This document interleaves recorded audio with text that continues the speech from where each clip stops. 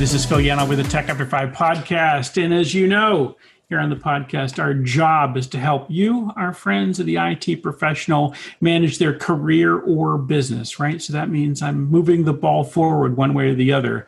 Whether, again, you're either an IT career professional or you are building a business around IT.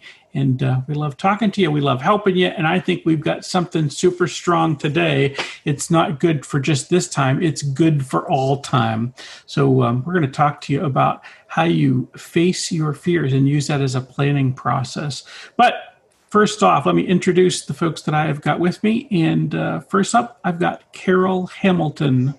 Carol, let's see your smiling face on the camera here. How is everybody? Doing well. I'm glad to be here. Thanks. Yeah. I almost asked how you are, and then I stopped asking how you are, and then you said, "How are we?" Yeah, I know. I know. What are you going to do? Yeah, it's a rhythm. It's a conditioning. Yes. Yeah, that's all right. I want to ask, "How are you?" And you're good, and you say you're good. I was doing this thing this past week, and it's about conversation. They were saying that that apparently in some cultures, and I think it was Chinese, they were talking about that they don't ask, "How are you?" They say, "Have you eaten?" And so tells a lot, doesn't it? I think I could get into that right away, quite frankly, because if you're eating, the answer might be no. Maybe we should solve that together. Yeah. Maybe that's how that works. Nice. Yeah. And also here on our panel is Scott Pfeiffer of Strategy Business Consulting. Hello, friend. Hey, Phil. It's great to be here, as always. Thank you, buddy. It is good to be here and good to see you. Wait, hold on a second. I don't see, since I can see you, I don't see any swag. I don't see a logoed mug. What is this? You can't be on a podcast without repping some brand, without some swag, sweet swag. I came in hot today. Yeah. All right. Next week will be all the swag stuff. So, hey, my conversation today, the thing I wanted to talk about is to kind of help the audience with the idea of facing their fears as an exercise in order to kind of accomplish big things, right? I mean, I think one of the things, let's start with this idea. I think one of the things that kind of keeps us going forward, again, career, business, probably even personally, quite frankly, is that we're afraid of even the attempt. Now, I don't think I'm alone in this, Carol. I don't think I'm the only cat that thinks that fear has probably held not just me, but a lot of people back. Oh, absolutely. I think fear can be a great scapegoat. There's a million reasons why you can't do it. And if you can identify, especially something you're particularly afraid of, that can absolutely stand between you and any forward motion. So you might have this great idea lying in bed at 2:00 in the morning, and then at 6 a.m. you get into, now it's real. And in walks fear and starts doing a number on you as to why that's a bad idea. And most of it has to do with, at least for me, most of it has to do with the what if I fail? As though I couldn't even know that sitting there in my bedroom at 6:00 in the morning, waking up. But there is that what if I fail? Absolutely. Yeah, I think that's right. Fear is a big part of the resistance that Phil talks about all the time, right? That voice in our head that keeps us from doing things. Yeah. There are more parts to it, but fear, I think, is the root of all resistance. And it's the justifier, isn't it? Sorry, Phil. It justifies us. Yeah. Yeah, the thing is, for a lot of us too, I mean, I think the fears are unnamed. And that's why I thought this exercise might be useful, is that we don't say what we're up to, right? We don't say what we're afraid of. Mm-hmm. Yeah, I have sometimes used I don't know if it's a metaphor or whatever, but when I've talked to people about this, and this is a military metaphor, so I apologize, but it's like there's this fleet of enemy, and they're over the horizon, and you can't see them, but you know they're there, and in your mind, it's this massive fleet of brand new battleships and aircraft carriers just going to come blow you away. But when you finally get up there and see it, it's like a couple of rusty scows and a in a barge, So Right. I think that's kind of what you're talking about, Phil. It's like taking that nameless, amorphous fear and naming it and doing some analysis of it to try to reduce it to more of a plan. Yeah. Well, that's exactly it. So I want to, Tim Ferriss did a TED Talk. So I want to kind of acknowledge that this part of this exercise is kind of based on some of his ideas about that. But this is a really much older idea than that. And I don't know if Scott might be able to say this better than me. My Latin is not that great. I think it's premeditatio malorama. Does that sound good enough? Yeah. And it means the premeditation of evils, right? And so in that exercise, and there's a bunch of ways that Stoics would handle this, but the idea is let's think about the bad things that could happen to us ahead of time, and let's kind of practice that. Let's figure that out. Scott, you told the story right before we started recording, and I think that it's a good one, and I would have brought it up myself, but I'm going to let you tell it today, that there is a Stoic exercise, a simple one that you do to kind of face fear regularly. And I think it was, I think you said Seneca. I think that sounded right. We can have our fact checkers check in on us about the actual source of this story, but it's a good one. Yeah, he just said, once a month or so, go put on, for him, it was like rough spun clothing or, cheap clothing, eat simple food, basically act like you've lost most of everything. And then ask yourself, is this what I was really worried about? Is this so terrible? Yeah. Right. Is this so horrible? And what can I do about it? Or what am I afraid of? Right. Oh my God, I missed a meal. Right. I'm afraid. Why would I be afraid of that? Mm-hmm. Yeah. Wayne Dyer did a piece on this too, where he actually had a client go check into the worst hotel he could find, the biggest flea bag place, and get up at 4:00 every morning and walk the streets and be a part of a whole environment that did not have the frills that his life did, and said, go find out what it's like to be a human again, as opposed to this person that you've become who is seeking out all of these external accolades. Go find out what it feels like to be you again. And I think feeding into that fear piece is a big part of it. It's a little different aspect of it, but nevertheless. I think what this gets down to is something that my friend Brett Mingo calls the gift of adversity. And there are some people who have had that. They've had the gift of adversity. They have been through really difficult times. Maybe they've had no money.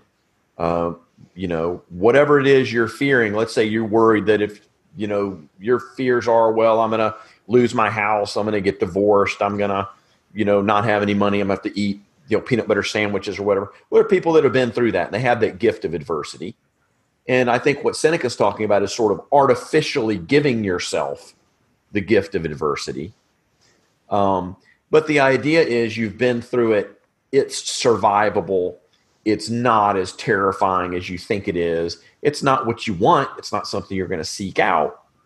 But, you've done it, right?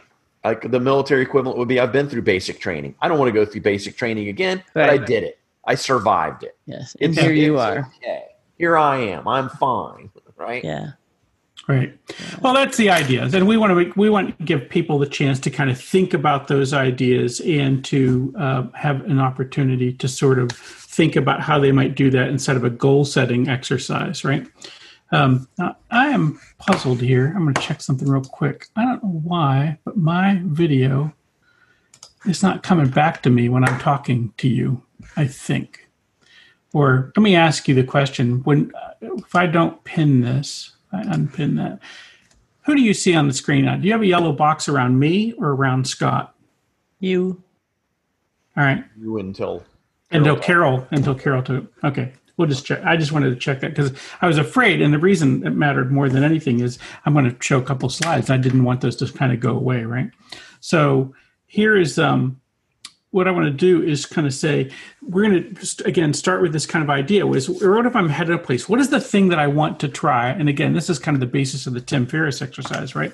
So he says, start off with a goal, right? And then say, what if I, and then pick out what that big, hairy thing you might do. What is the thing that you might want to achieve? And start out with that goal. And you write that at the top of a piece of paper, right? And the idea is stick that on the line and say, what if I don't know, write a book? What if he gives the example of taking a month of vacation, take off the month of July, or go to London for a month, or take on that new job. I mean, I don't know. Let's pick some other things. I don't want to be out of my head. What other? Go for that promotion. Yeah, right? That's a big one. Put your name in for a promotion that people hear about. Take on a speaking engagement. What if I sign up to lead a meeting?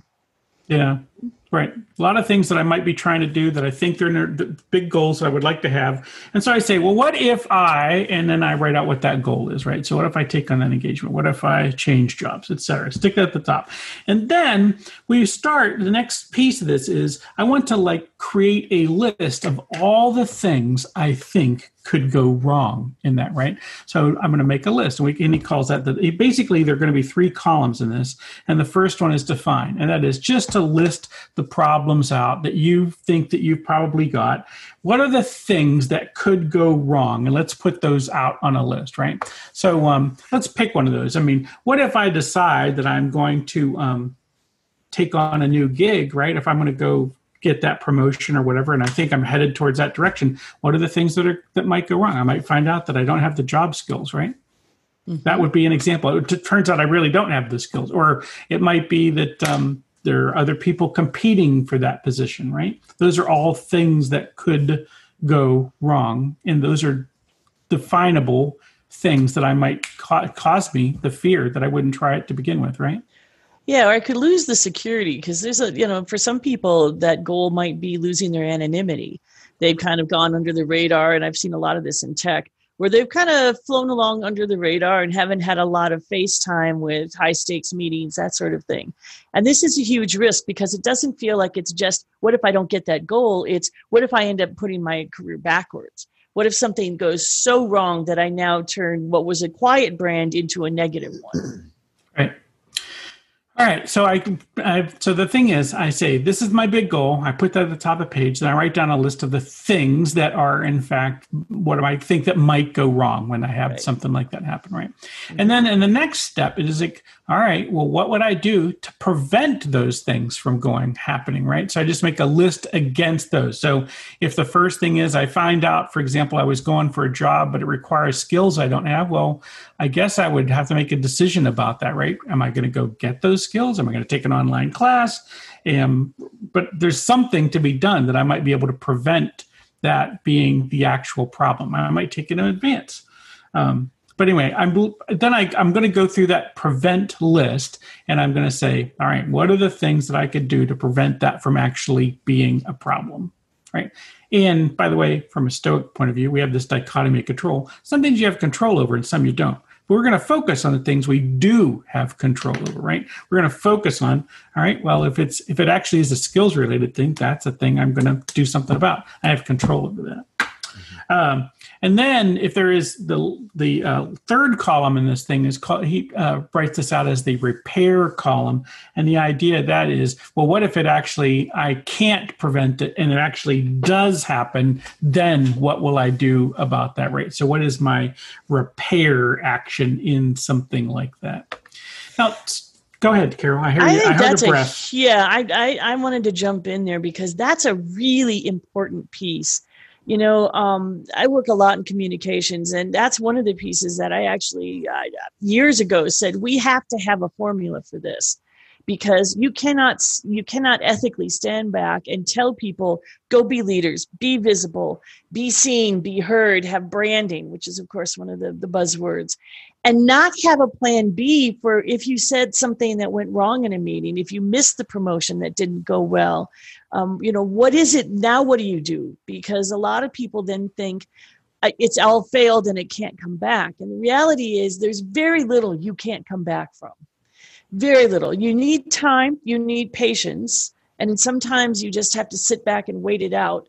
But then a lot of times you have to apologize, which can be uncomfortable and yet necessary. But you can get through anything, but there is important, I think, to have on that repair list, what am I going to do if? And so how will I repair it? Because it gives you confidence. And you might never need that formula, but if you do, now you've got one. Yeah. I think anybody who's been in security or has served on a security committee, whether it's physical security or cybersecurity, is going to recognize this framework, because this is what we do when we do a risk assessment or a threat assessment.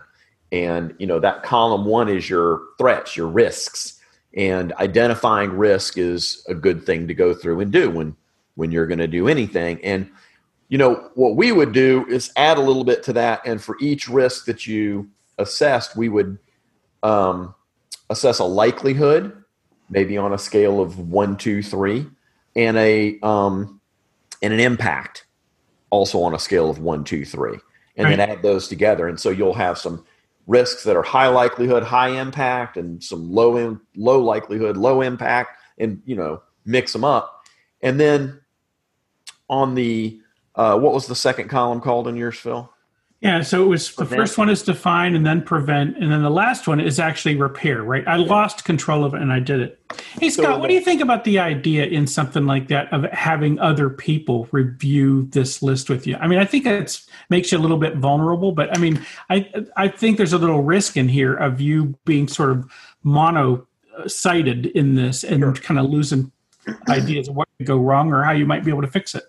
Yeah, I think that's why when you do this for a company, you do it in a committee, right? You have diverse viewpoints looking at it, not only helping you come up with your threats, but also the thing I think we're really bad at is assessing likelihoods, especially when we're in the middle of it.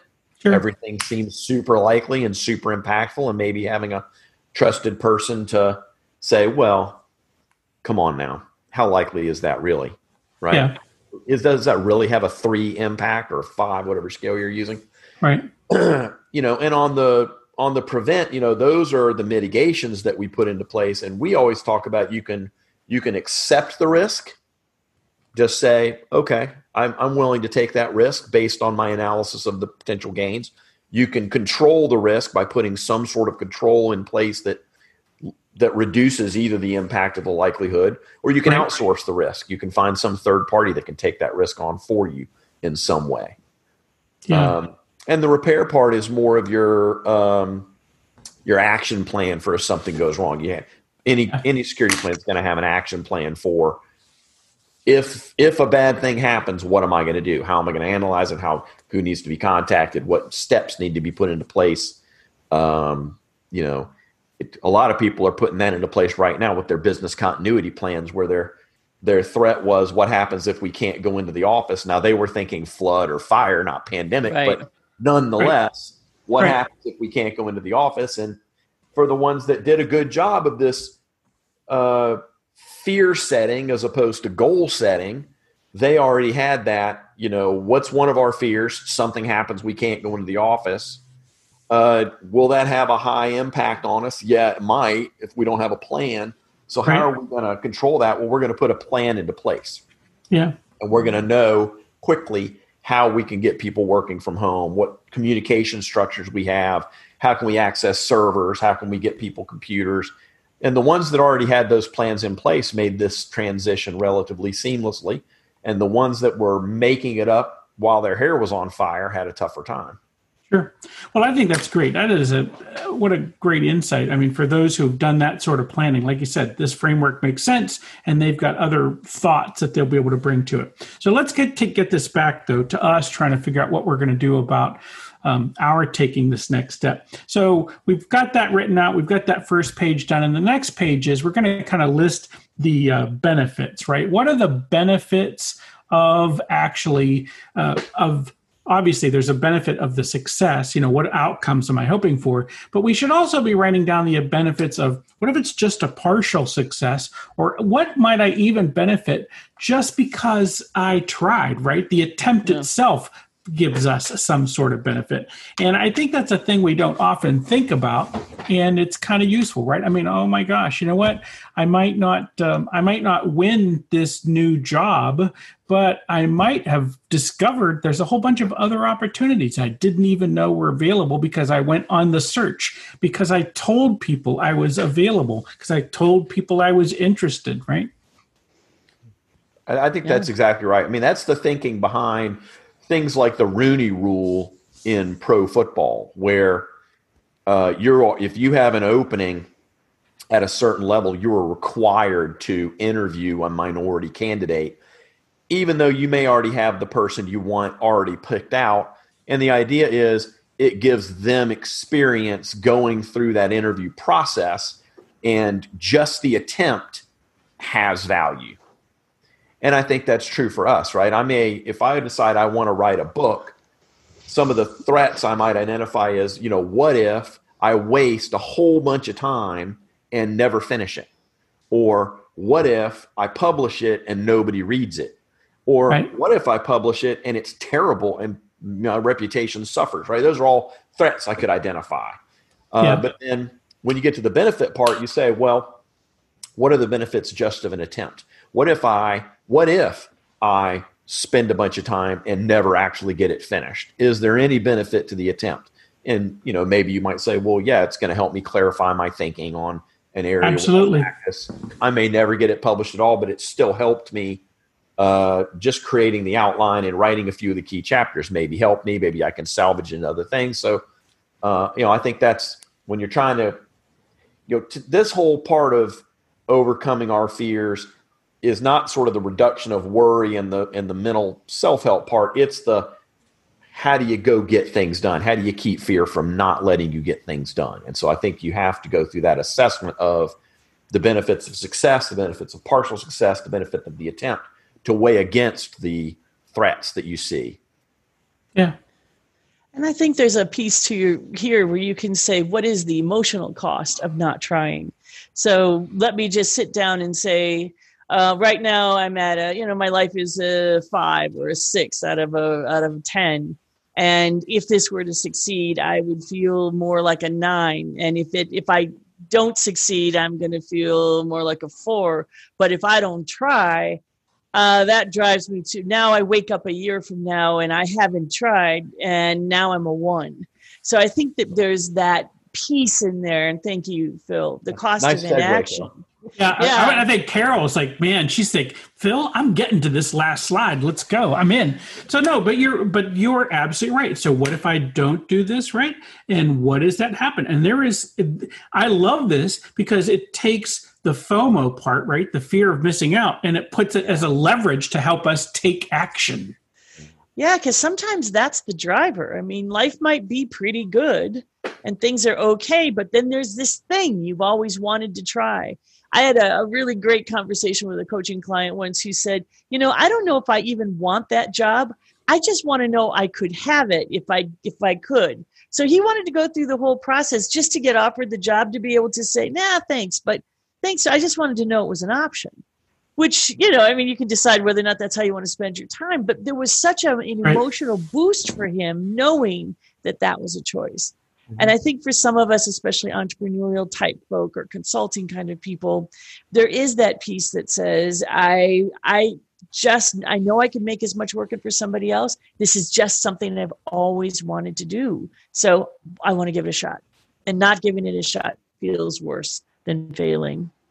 Yeah. So let me just put to define this, right, so everyone can hear that. So the last page of our 3-page exercise is going to be, what is the cost of inaction? And we're going to do that in a couple of time frames, right? We're going to do that in the 6 months, the 1 year, in a 2 or 3 year time frame. But the idea is look ahead and say, if we don't actually do this thing, if we don't take action towards it, right? That's not saying we're assuming a full success, but if we don't take any action, what does the world look like in a way? How will we feel about that? Yeah. Well, that's right. A good example of that was let's say you are a consultant and you have a few clients. Let's say you're in the business model where you have a few really well-paying clients, and one of them you're really worried is going to go away. And so the idea is, what do I do about that? Right? Do I bring on a new client now? Maybe that's the action you're analyzing. Right. And you identify risks like, well, I'll have more work than I want to do. Maybe I can't do as good a job. How am I going to mitigate that? Maybe I can outsource some of that risk to, bring on a helper. But when you get to the cost of inaction, what I like to say is, okay, what's the cost of inaction if what I'm worried about comes to pass? Right? Well, right. Now I'm really scrambling. Right. What's the cost of inaction if what I'm worried about doesn't come to pass? Right? And the answer to that might be, well, I'm going to keep worrying about this for the next year, and that's going to drain me. So maybe taking action, what's worse, having too much work or worrying about this all the time? Right. You have to assess that for yourself. But I think that the looking at the costs of inaction, both if your fears come to pass and if your fears don't come to pass, it's worthwhile thought exercise. Yeah, I mean, even just playing with that, right? Just in that, having that rolling around inside your head kind of activates a whole bunch of fear centers, and you just have to decide what you're going to do about that. That's all. I mean, that's what you're trying to figure out is, what am I going to do about this? And, how will I be better at the end? I think, Scott, some time back, we had some conversation about this. And I think we used some list that Bezos made, and it was something to do with about his career. And he said, what if I don't do this? What will I have missed out on? But it was the same kind of thing, right? Where he's like, if I don't take some action, where will I be? How will I feel about that? And what will I feel like I've missed? And like I said, in this case, I mean, we're not the kind of folks we want you to go around being miserable all the time. But I think the idea of saying, if I need a little bit of a spur in my space, a little action, a little prod towards doing a thing that's probably good for me and everybody else, then take the prod, right? Yeah, I think at the end of the day, what we're trying to do is take you from this sort of amorphous, vague worry that's keeping you from taking action and making you just want to go curl up in a ball or making you fret, and turning it into planning.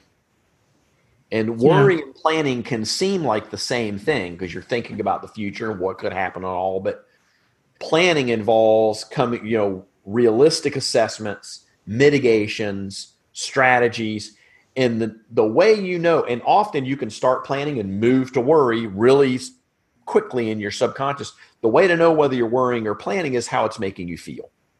Yeah. When you're worrying, it makes you feel like not taking action. You just have this sort of sense of dread. You just want to go curl up in a ball. And when you're planning, that's a very active thing. You feel energized. You feel excited. Your mind's humming. And I think that's it.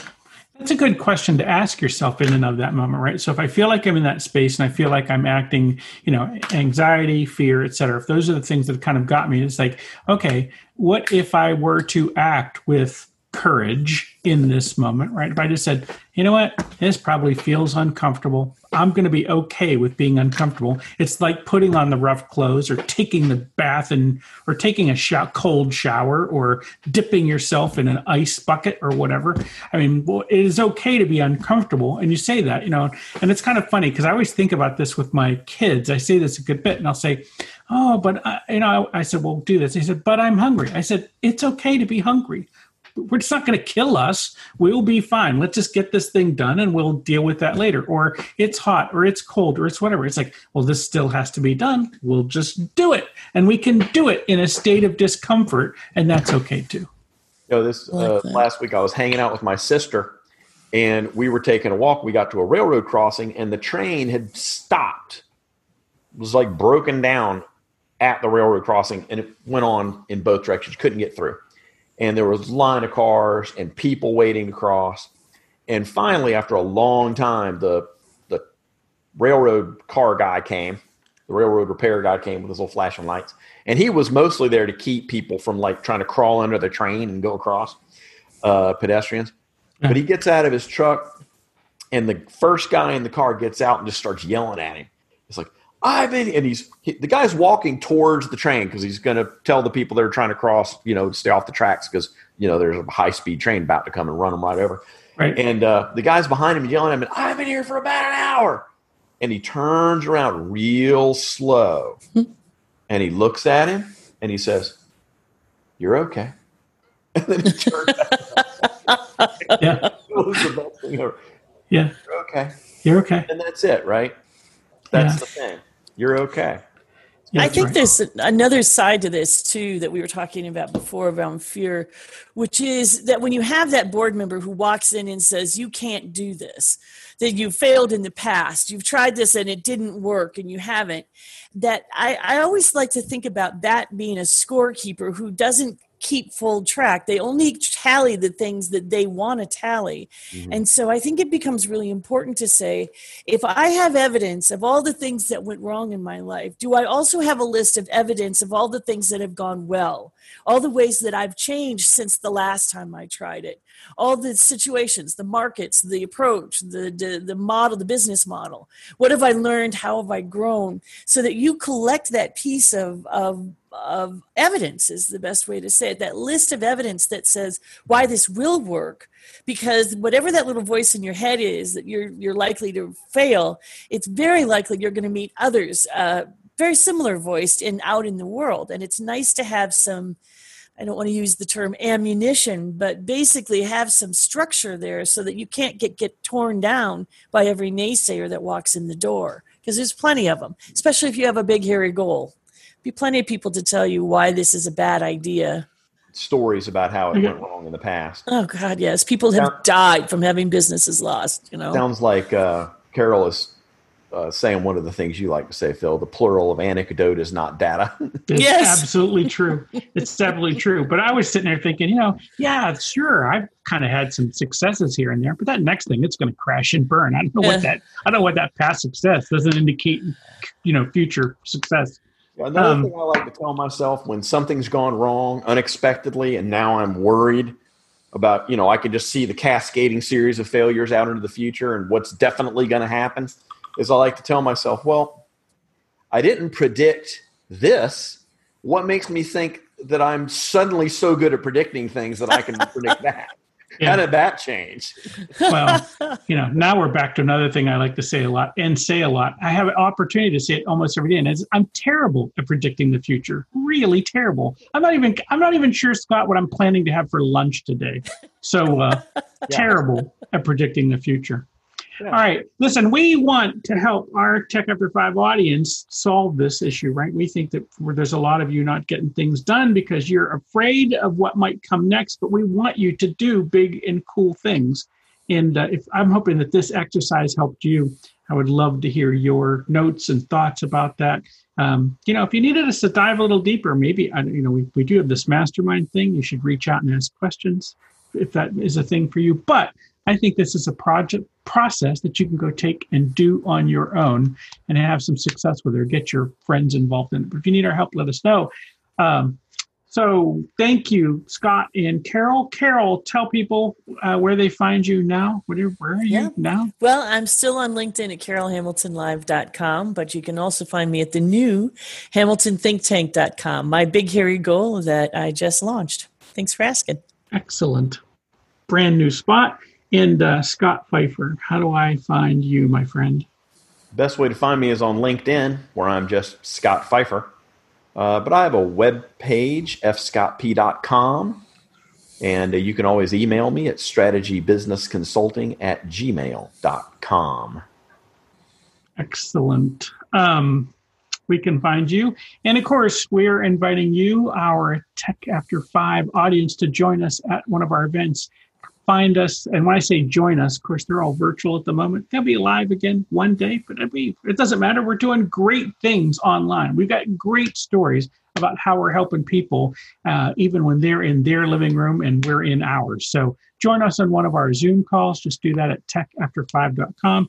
And of course, you can find me, Phil Yanov, at philyanov.com. Thanks, and we'll see you next time.